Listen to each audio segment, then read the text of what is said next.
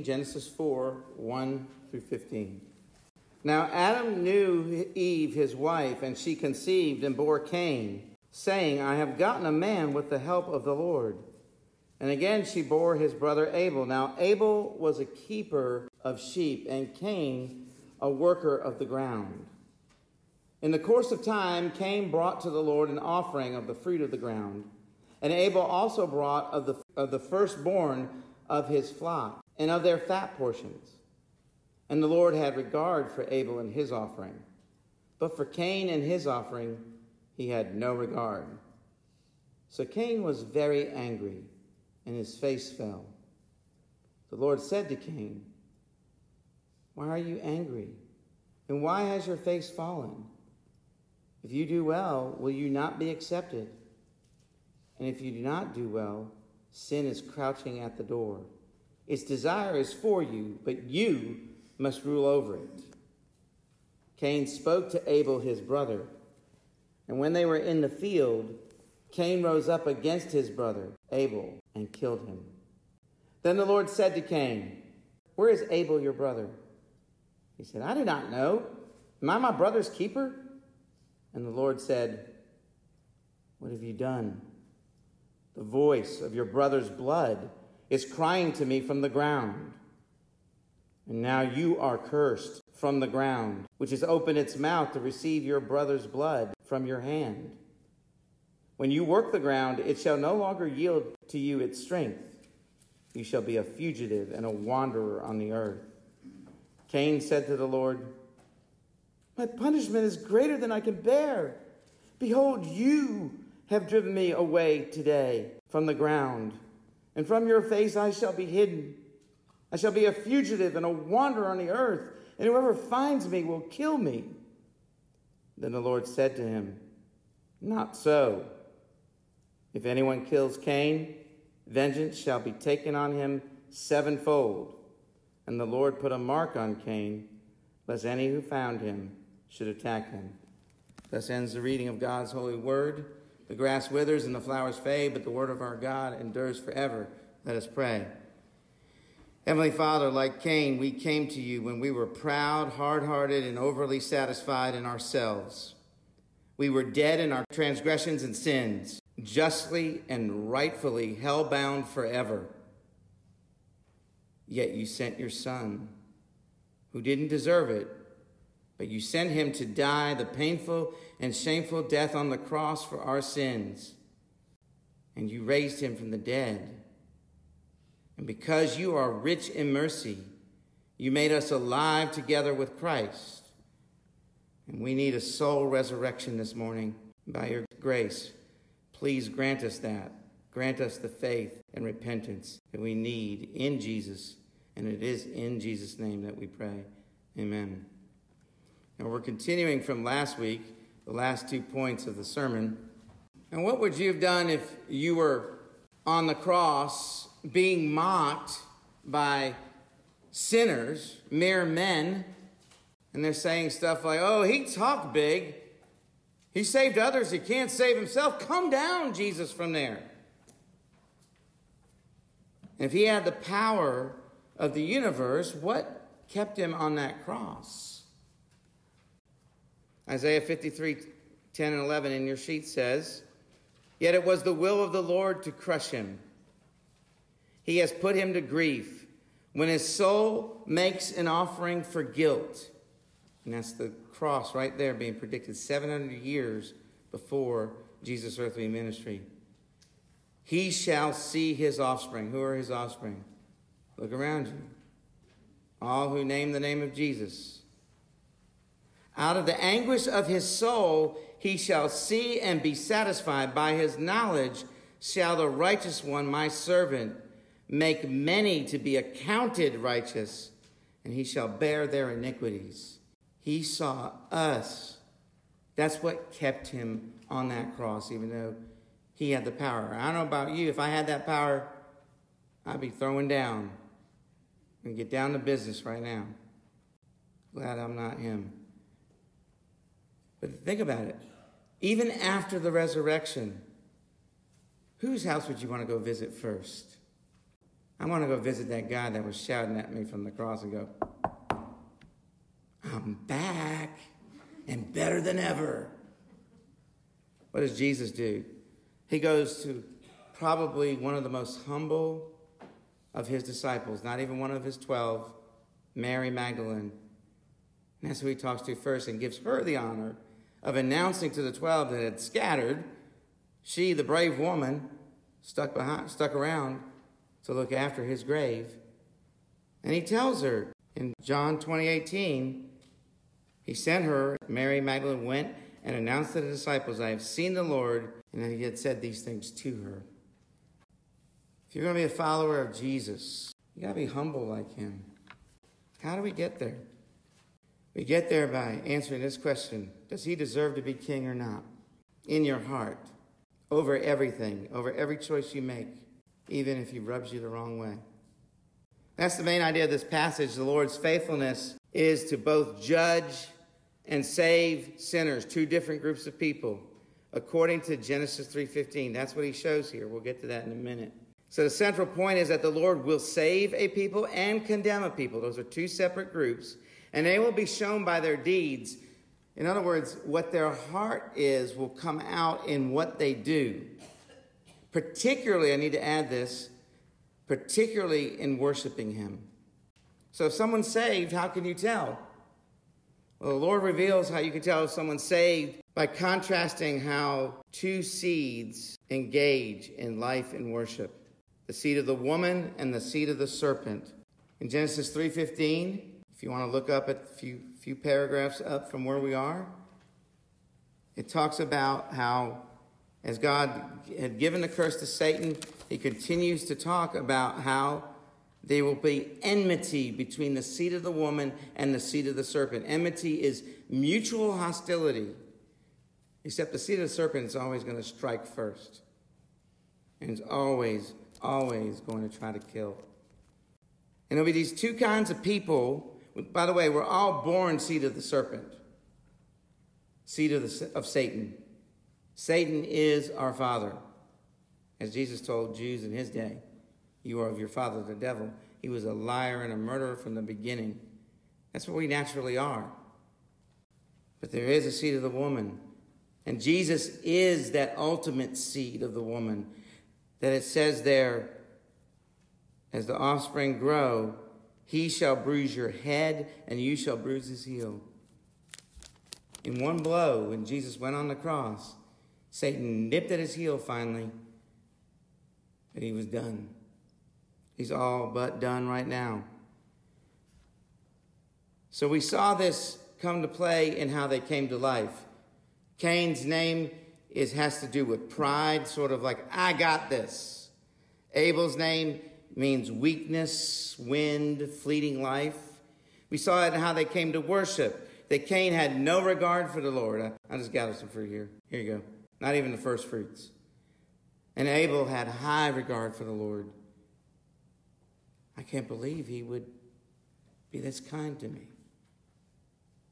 I'm not only going to give him from my flock, I'm going to give him my firstborn. And I'm going to put the fat portions, the things that make the food taste good, I'm going to give that to the Lord too. He's just so happy and joyous that he gets to worship God because God is so kind and gracious to him. So now we come to these last 2 points. First of all, these two seeds come to blows. They come to life, and how they come to life in pride and weakness comes to be shown in how they worship, which the enmity comes out. We see Cain at the end of verse 5. It says he was very angry, and his face had fallen. And so we see them come to blows in attitude and action. First, in attitude. We see in verses 6 and 7 with Cain that the Lord here wants Cain to reflect on his anger. He slows Cain down because he wants Cain to come to his senses.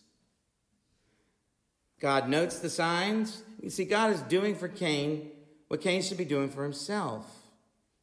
When he begins to sense that anger building in him, the Puritans used to talk about catching the first motions of sin, being watchful over your heart, trying to catch those first motions and seeking the Lord's help. And so God points it out to Cain, and then he says, gives him great counsel and advice. If you do well, verse 7, will you not be accepted? Now, the reason why Cain isn't doing well is because his heart's not right. That's the issue. Abel's heart was the same until God changed it by his grace. And if you do not do well, what's happening? Sin is crouching at your door. And we have 2 cats. We have this male cat, and he catches birds. I've never seen a cat catch so many birds. He makes little bird calls with his throat somehow. And you know how they are. They get down, they get ready, and then they... And that's what the Lord is saying here about sin and Cain. He says, its desire is for you, but you must rule over it. Well, I can't. Well, you could. Let's see how. So Cain spurns God's gracious correction. He wants to be rewarded for his appearance of godliness. He's got this deal with the Lord, like, if I just do the thing, Lord, will you just make my life easy? I'll do it for you. I'll do this for you. You do this for me. Cain needs a resurrection of the heart. And he despises the Lord for pointing this out. Despises him. Now, Abel, his attitude is mostly seen in relation to Cain's action. So let's look at that action. In verse 8, Cain spoke to Abel, and it notes his brother. I want you to put a little flag on that one. We don't know exactly what he said, but we're sure it's probably come out to the field. And so he takes advantage of Abel's weakness, his attitude. Cain's his big brother. Sure, I'll follow you out to the field. Took advantage of Abel's trust. It says, and when they were in the field, why are they in the field? Far away from anybody seeing or hearing. Then what does it say next? Cain, much like sin that we just described, Cain rose up against his brother. He's sneaking up on him and killed him. The ultimate vulnerability. Cain looks so strong, doesn't he? And Abel looks so weak. And his life is so fleeting. So the Lord will save a people and condemn a people, and they will be shown by their deeds, particularly in worshiping him. If someone is saved, how can you tell?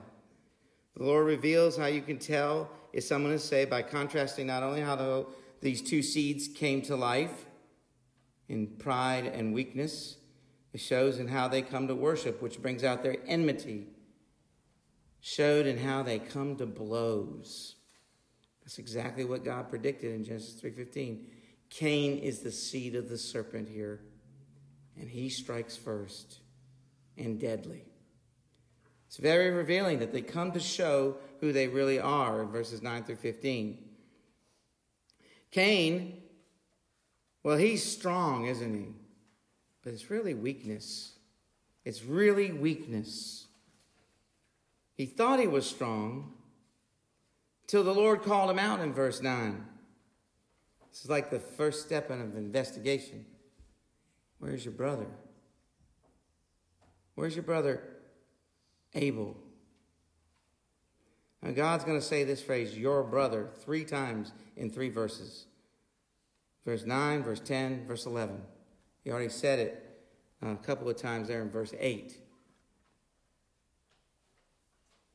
Cain thinks he's so strong that he lies directly to the Lord. Where's your brother? I don't know.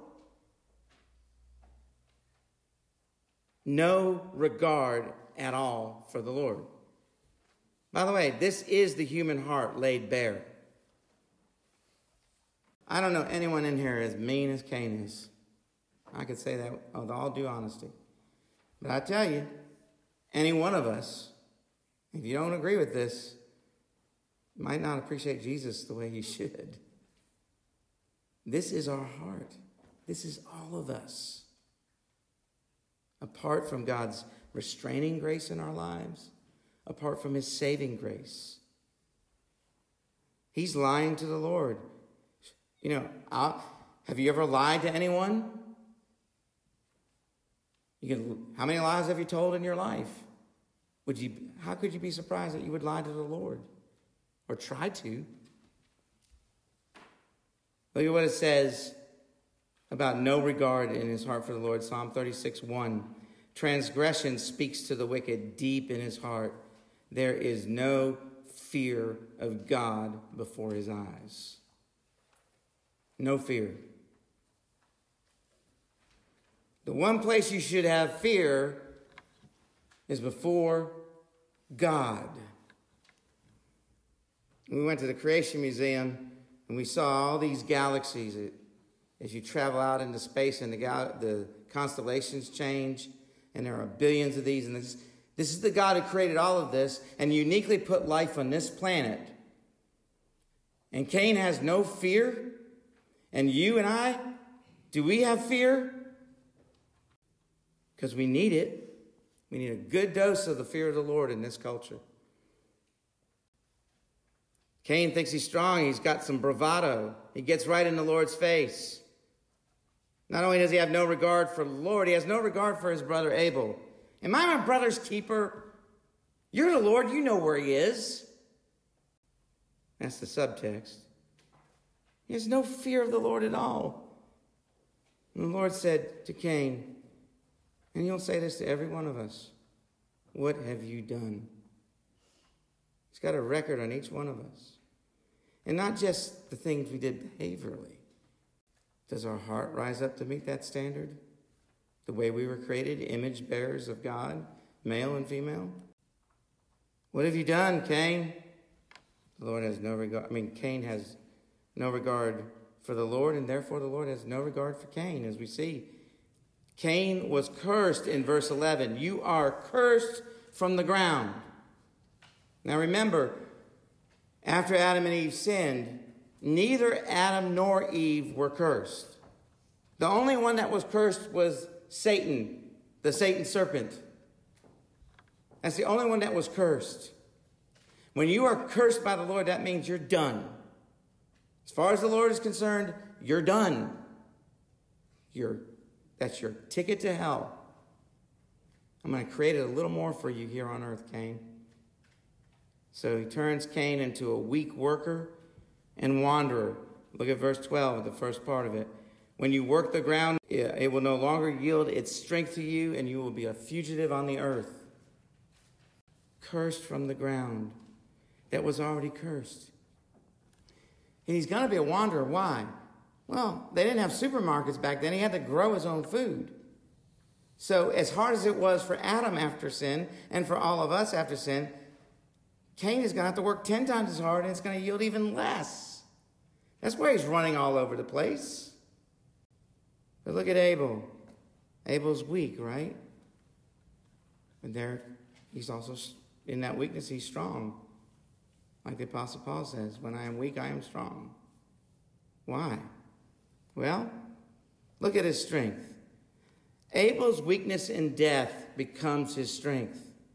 The voice of his blood, the Lord says, the voice of your brother's blood is crying out to me from the ground. Abel's blood is crying out to the Lord, and the Lord is giving voice to Abel. Look at Hebrews 11:4. By faith, Abel offered to God a more acceptable sacrifice than Cain, through which he was commended as righteous, God recommending him by accepting his gifts. And through faith, though he died, he still speaks. We see in the end of verse 11, the ground opens its mouth to receive Abel's blood, and that ground is going to taunt Cain for the rest of his life. And how weak and pathetic is Cain. Look at verse 13. He's crying over his punishment. He can't deal with that he's gotten caught. And he even gets God to kind of like, that word behold, that's like, really take a deep look, Lord. You have driven me. You have driven me away today from the ground, and you have hidden your face from me. So it's not my fault, it's yours. And get this one. And by the way, if anyone happens to find me, they'll kill me. Oh, isn't that ironic? He's worried about someone killing him. And there's Abel's strength, the wispy, airy one, the fleeting life one. His strength is that he is the Lord's seed of the woman here.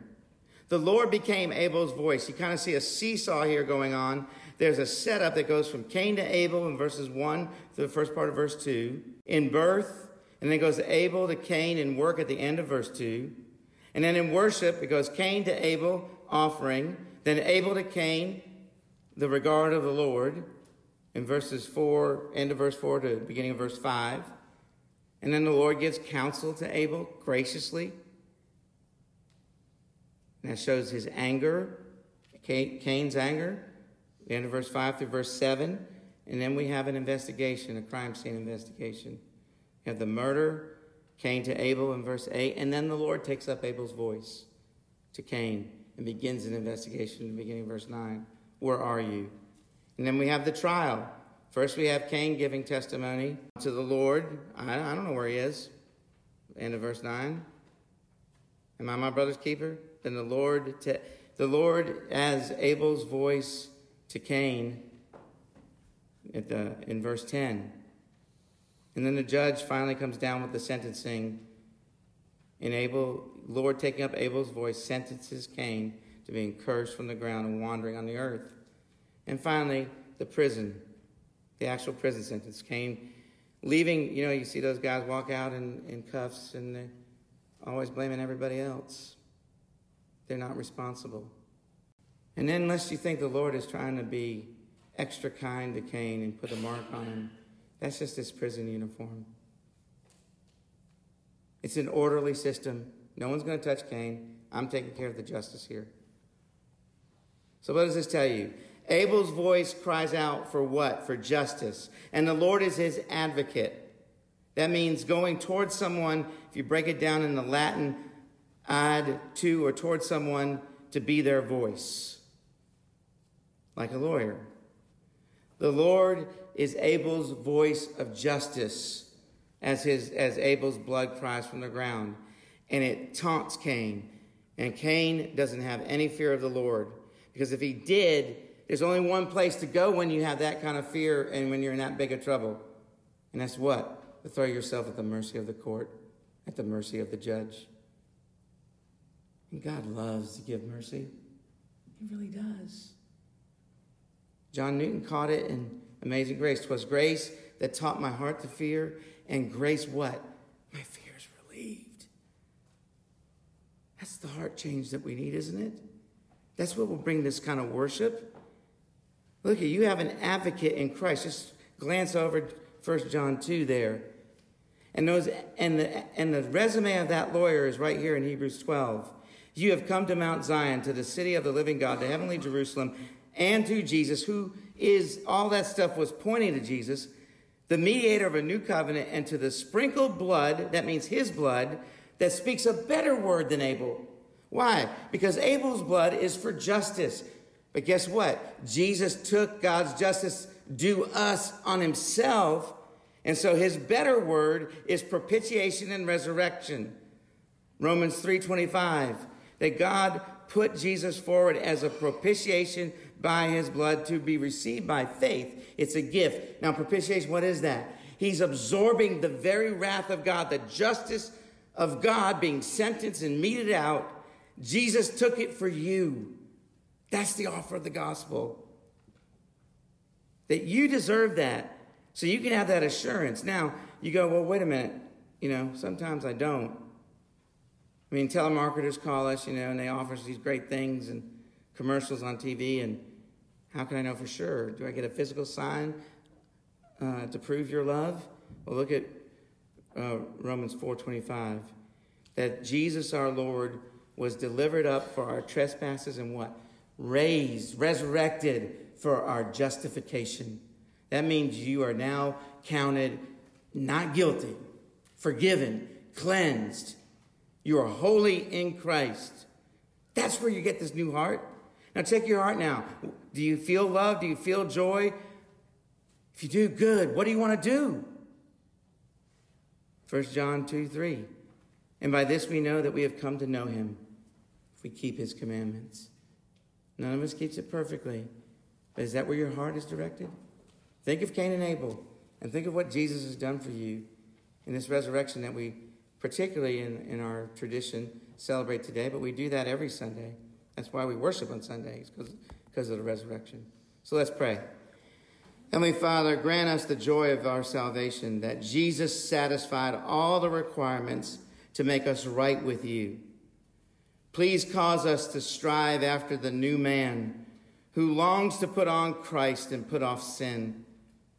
Thank you that Jesus is a bleeding Savior and sacrifice for us, because we would have had absolutely no hope of knowing you if he wasn't born to die and rise again in our place, to prove by that sign that everything he did, and that it was a sign of you, Father, God the Father's approval of what God the Son did as the God-man in his ministry here on earth.